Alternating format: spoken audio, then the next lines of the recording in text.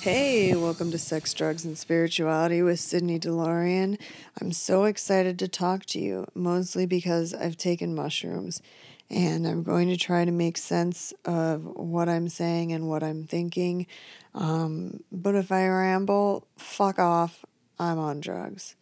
If you are a Patreon subscriber, patreon.com/sex, drugs, and spirituality, you're fully abreast of all of my mental health comings and goings and my, well, whatever. You, who gives a fuck? Pay me $1. You get to hear me tell you things about myself that you don't give a fuck about. I'm recording an episode about what I'm calling that stupid fucking trial. I feel like the Amber Heard, Johnny Depp situation flooded the news cycle, memes, social media, and it was something I ultimately tried to avoid because I didn't want a daily recount of the ins and outs of an abusive relationship between two unhealthy people engaging in unhealthy behavior. And I kind of dismissed it as mutual abuse between people who have active addictions. But I will tell you that it began to bother me, the people I know who were so adamantly defending Johnny Depp and persecuting Amber Heard because it was mostly women. I mean, most of my people I interact with on social media are women, but it seemed to be, and it just seemed it reeked of misogyny to me. Like people were so, why are you so hell bent on the narrative being that Johnny Depp is a good person? Any evidence to show that he is a good person, he's not an abuser.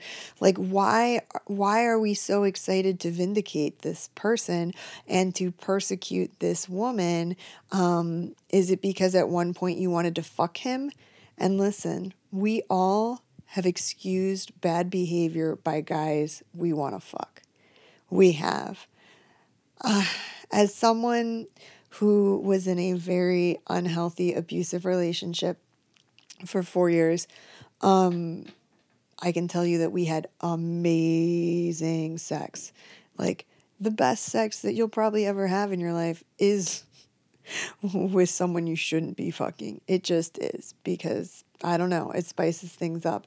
But obviously, I found him to be insatiably attractive. Our sex was really good. And so I felt connected to this person. And I overlooked things that should have been red flags. You know what I mean? And when you are sexually attracted to somebody, or in real life you're in love with somebody, you tend to want to hear excuses for their bad behavior. And we all know the saying, hurt people hurt people. And it's very, very true. If you watch Surviving R. Kelly, one of his pickup lines, one of the things that he did to get women to feel close to him, and so they felt like they were, he let them in on who he really is that he would tell them how he couldn't read.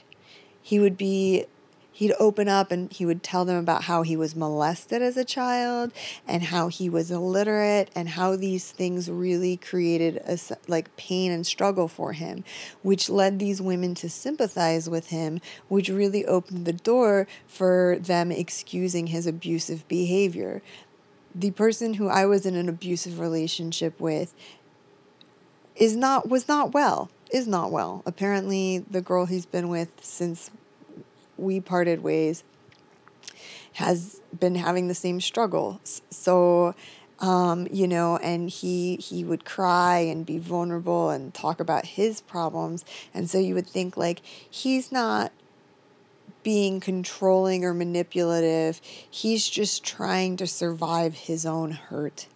And so, uh, it, it so, so I get it. Like, you have been in love with Johnny Depp your whole life. He's been around for forever. You think he's attractive.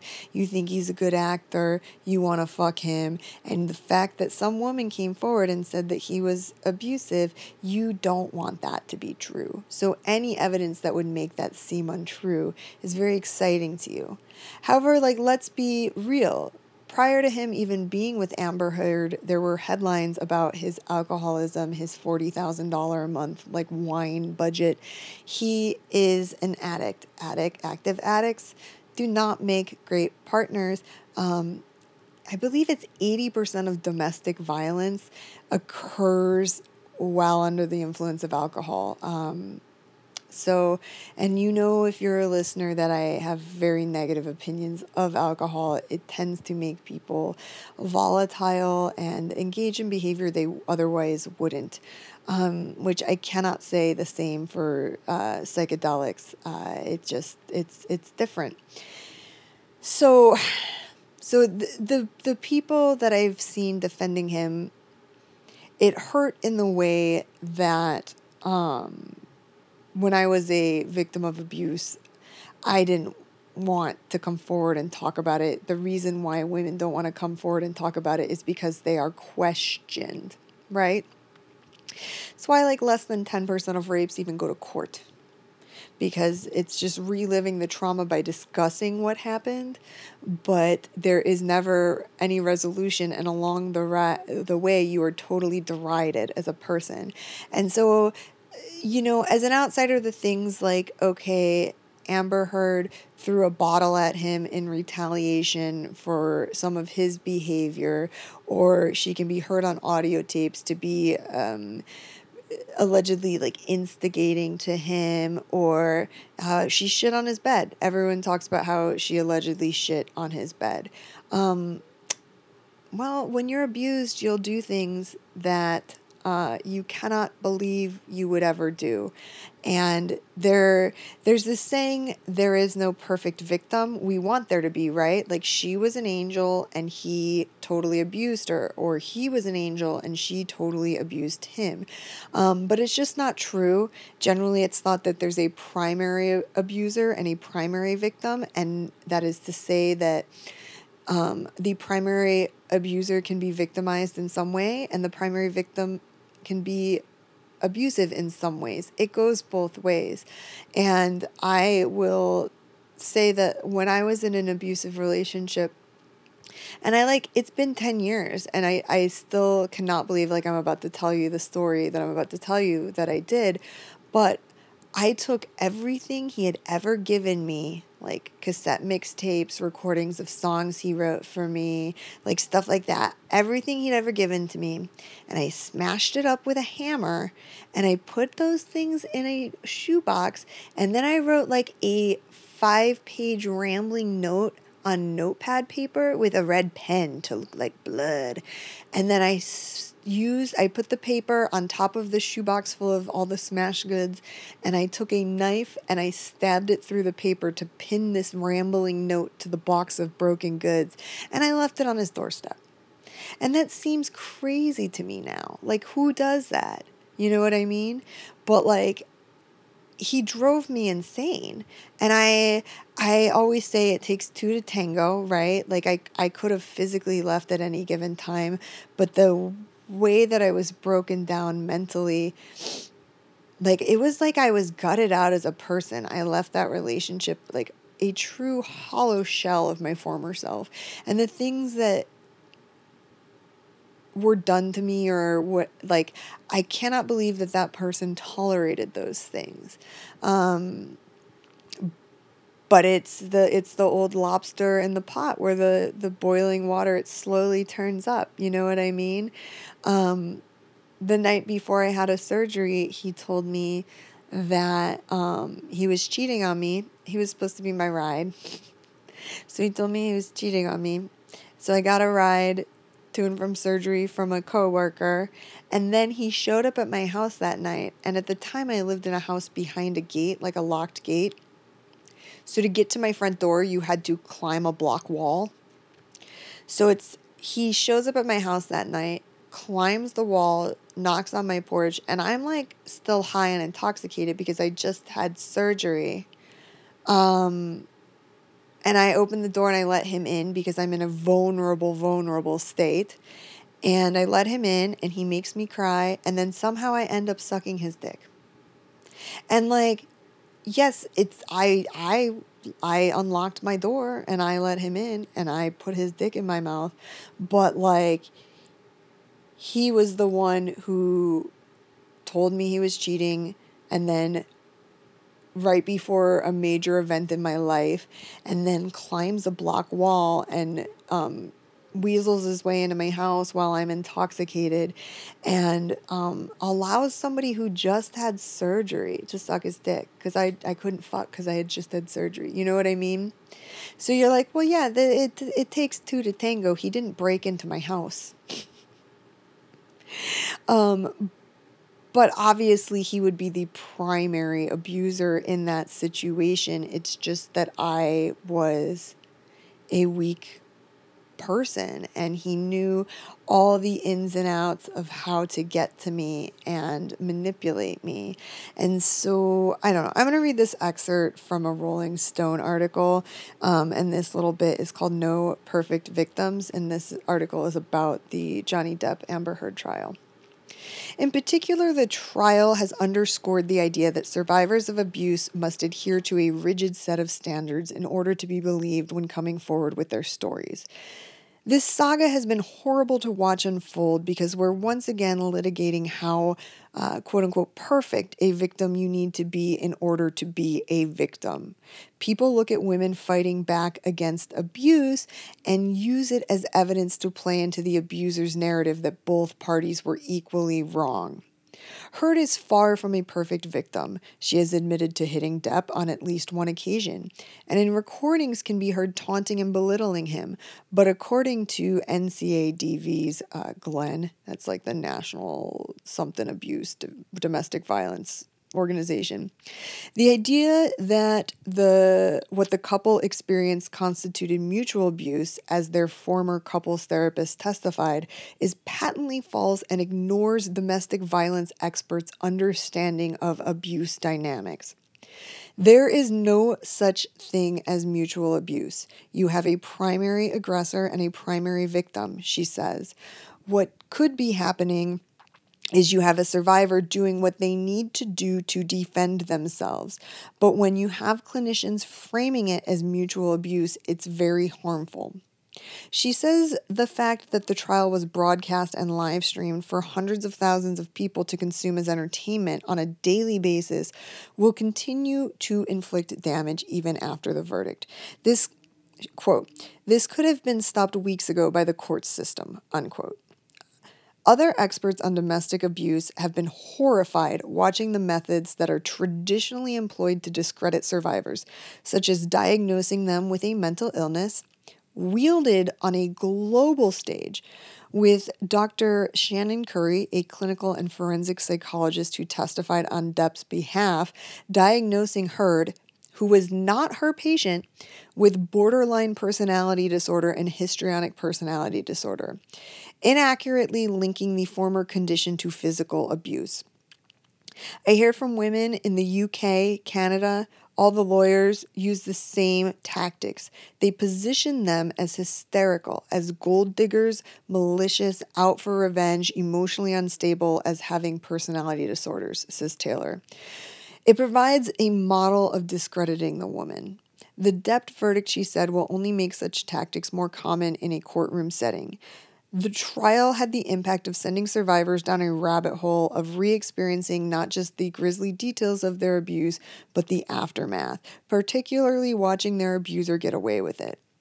Glenn has been triggered by footage of Depp grandstanding outside the courthouse to a bevy of female fans.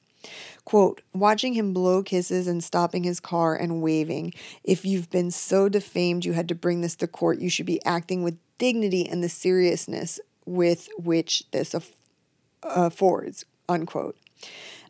So yeah, I think that's a really perfect summation of it, is that, the way that it has been geared is that this woman is evil and she's mentally ill and that she perpetuated this abuse. When the night that she threw the bottle that allegedly cut his finger off, he allegedly raped her with a glass liquor bottle after she was berating him for his alcoholism.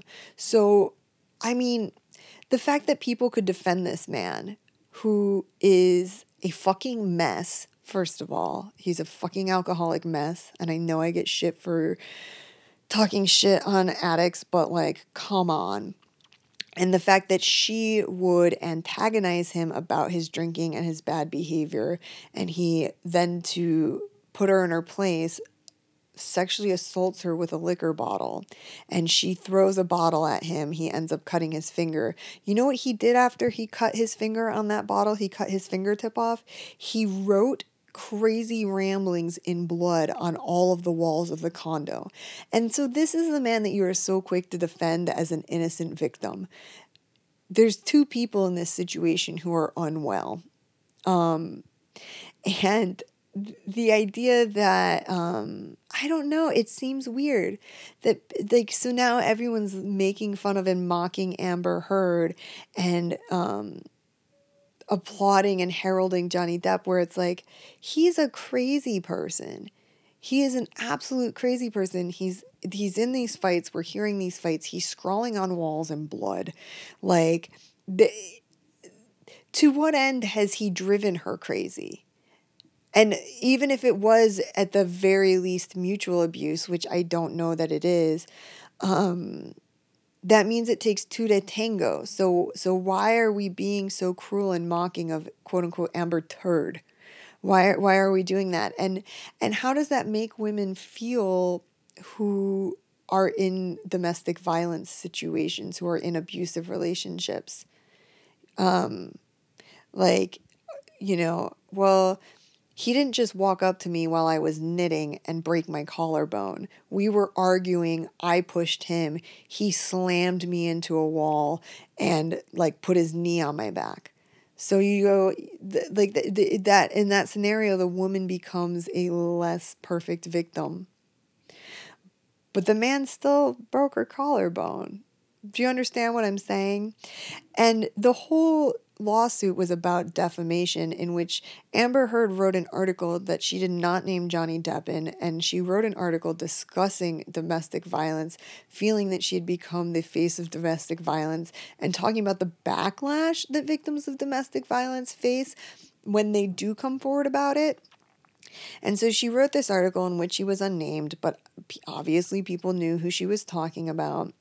And then she had this lawsuit brought against her. It's not mentioned in any of the headlines that are mocking her, in any of the memes that are mocking her, that there were mountains of photographs of bruises and cuts from him assaulting her. At the end of their relationship, she did have a restraining order against him because of his domestic violence, and that the judge approved that restraining order based on solid evidence of domestic violence. So all of this sort of concrete proof we have that he was an abuser is now thrown away because we hear her taunting him on a cassette tape, or she throws a bottle at him, or she maybe shit in his bed when he walked out on her. You know what I mean? And it hurts my feelings to see women defending him as if he's a saint. It doesn't make any sense to me. And I guess it must be nice to have never been abused, and so to not have a comprehension of the dynamics of how an abusive relationship works. But I'll tell you this, over the past several years, we've had a series of documentaries come out that have really framed what abuse looks like and how it happens. The Surviving R. Kelly series was really good because you see how could a woman end up living with R. Kelly, being locked in a bedroom, forced to shave her head and wear sweatpants only, and not allowed to talk to people or use a cell phone, and having to pee in a bucket because she's not allowed to leave her bedroom. How does that happen? Well, guess what? We have interviews with women who found themselves in that position and explain how the grooming and manipulation happened to get them to that point. In the same way that people think that sex traffic happens because people are kidnapped in the aisles at Target, when ultimately people are trafficked by people they know. Recently, there was a headline about a girl who was sex trafficked from a Dallas Mavericks game during the NBA playoffs. But what wasn't said in the articles about it was that she snuck out and willingly met with the pimp who trafficked her because she had known him previously. She was a chronic runaway who quote unquote chose, she's a minor, who quote unquote chose this, who willingly contacted this man and snuck out of the Mavericks game that her parents took her to go with this person, to go with her quote unquote kidnapper, her abuser, a pimp who's pimping out a minor.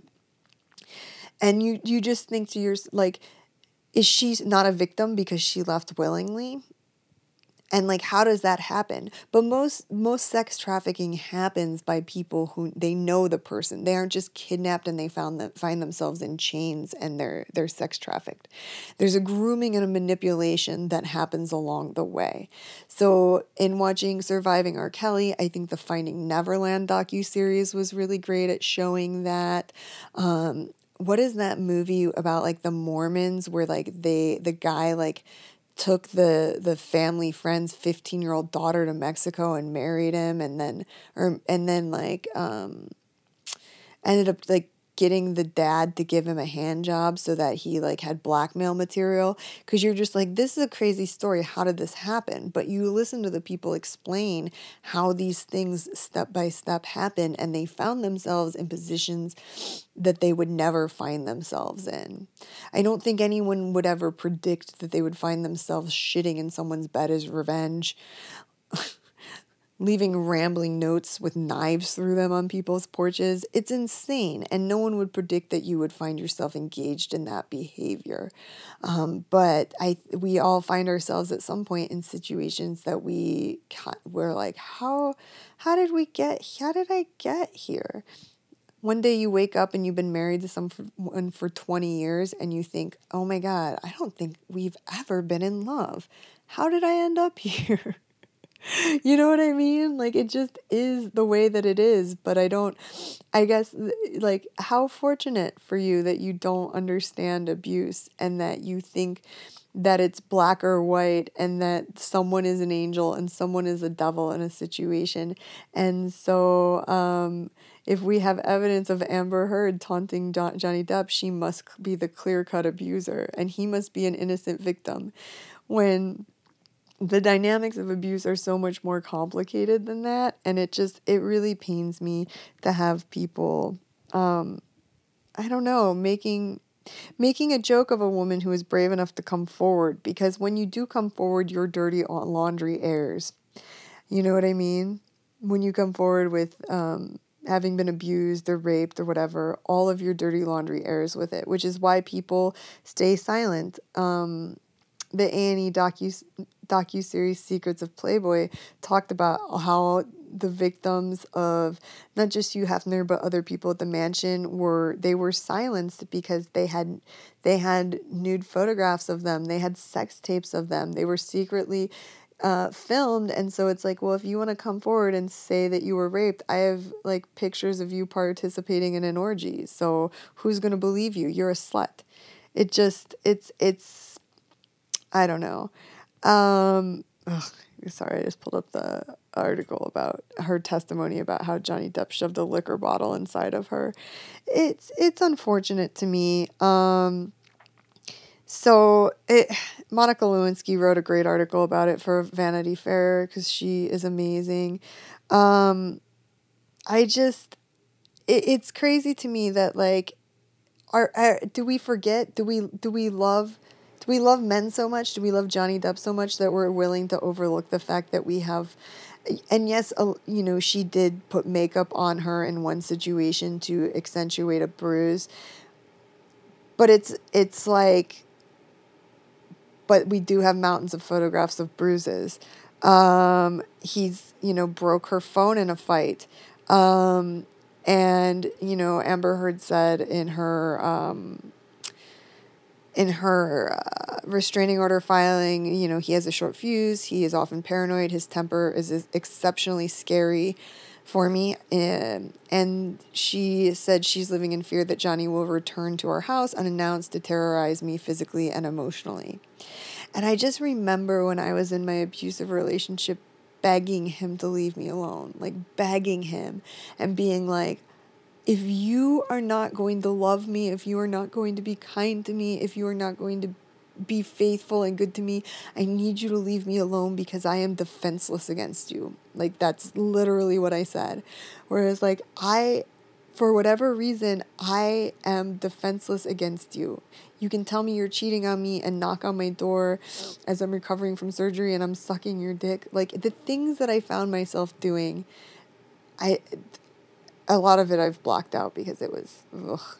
But like the things that I found myself doing, and I just couldn't stop. If he called, I answered. If he showed up, I opened the door. And I knew he was bad for me. And there was a point where I was like, I could not seem to break out of this cycle. And I was like, I might have to leave the state because I cannot seem to get away from him. I cannot seem to like process this. Because at one point we had been apart for almost a year. I think it was 9 months. I had made it 9 months clean and sober from this guy. And then he just like kind of popped up into my life and I was back in it. And I was like, I might have to leave the state because I am defenseless. And I would cry and I would beg and say, please, please, please, please, can you please leave me alone? Because I can't say no, And so this sort of quote of her saying she's fearful that Johnny's going to show up to the house and terrorize her physically, emotionally. I fucking get it. I get it in that you're like, this person is horrible and abusive and I don't know how to escape this, whatever hold it has on me psychologically. And this is someone with the money to leave. You know what I mean? She had the money, but not the wherewithal. Just because people have money or power or privilege does not mean they don't find themselves in victimizing situations. And then I don't know. I guess I don't know if anyone can explain to me why women are defending Johnny Depp or heralding him in light of all this, instead of being like, at the bare minimum, he is an ugly, messy person. And yes, Amber Heard is also a messy person. But like, so why are we trying to paint someone as this saint now? Why are we on this redemption tour and this villainization of Amber Heard, who is a victim? Sorry guys. I think she's a victim. Other than misogyny. I cannot fathom it, but it is hurtful.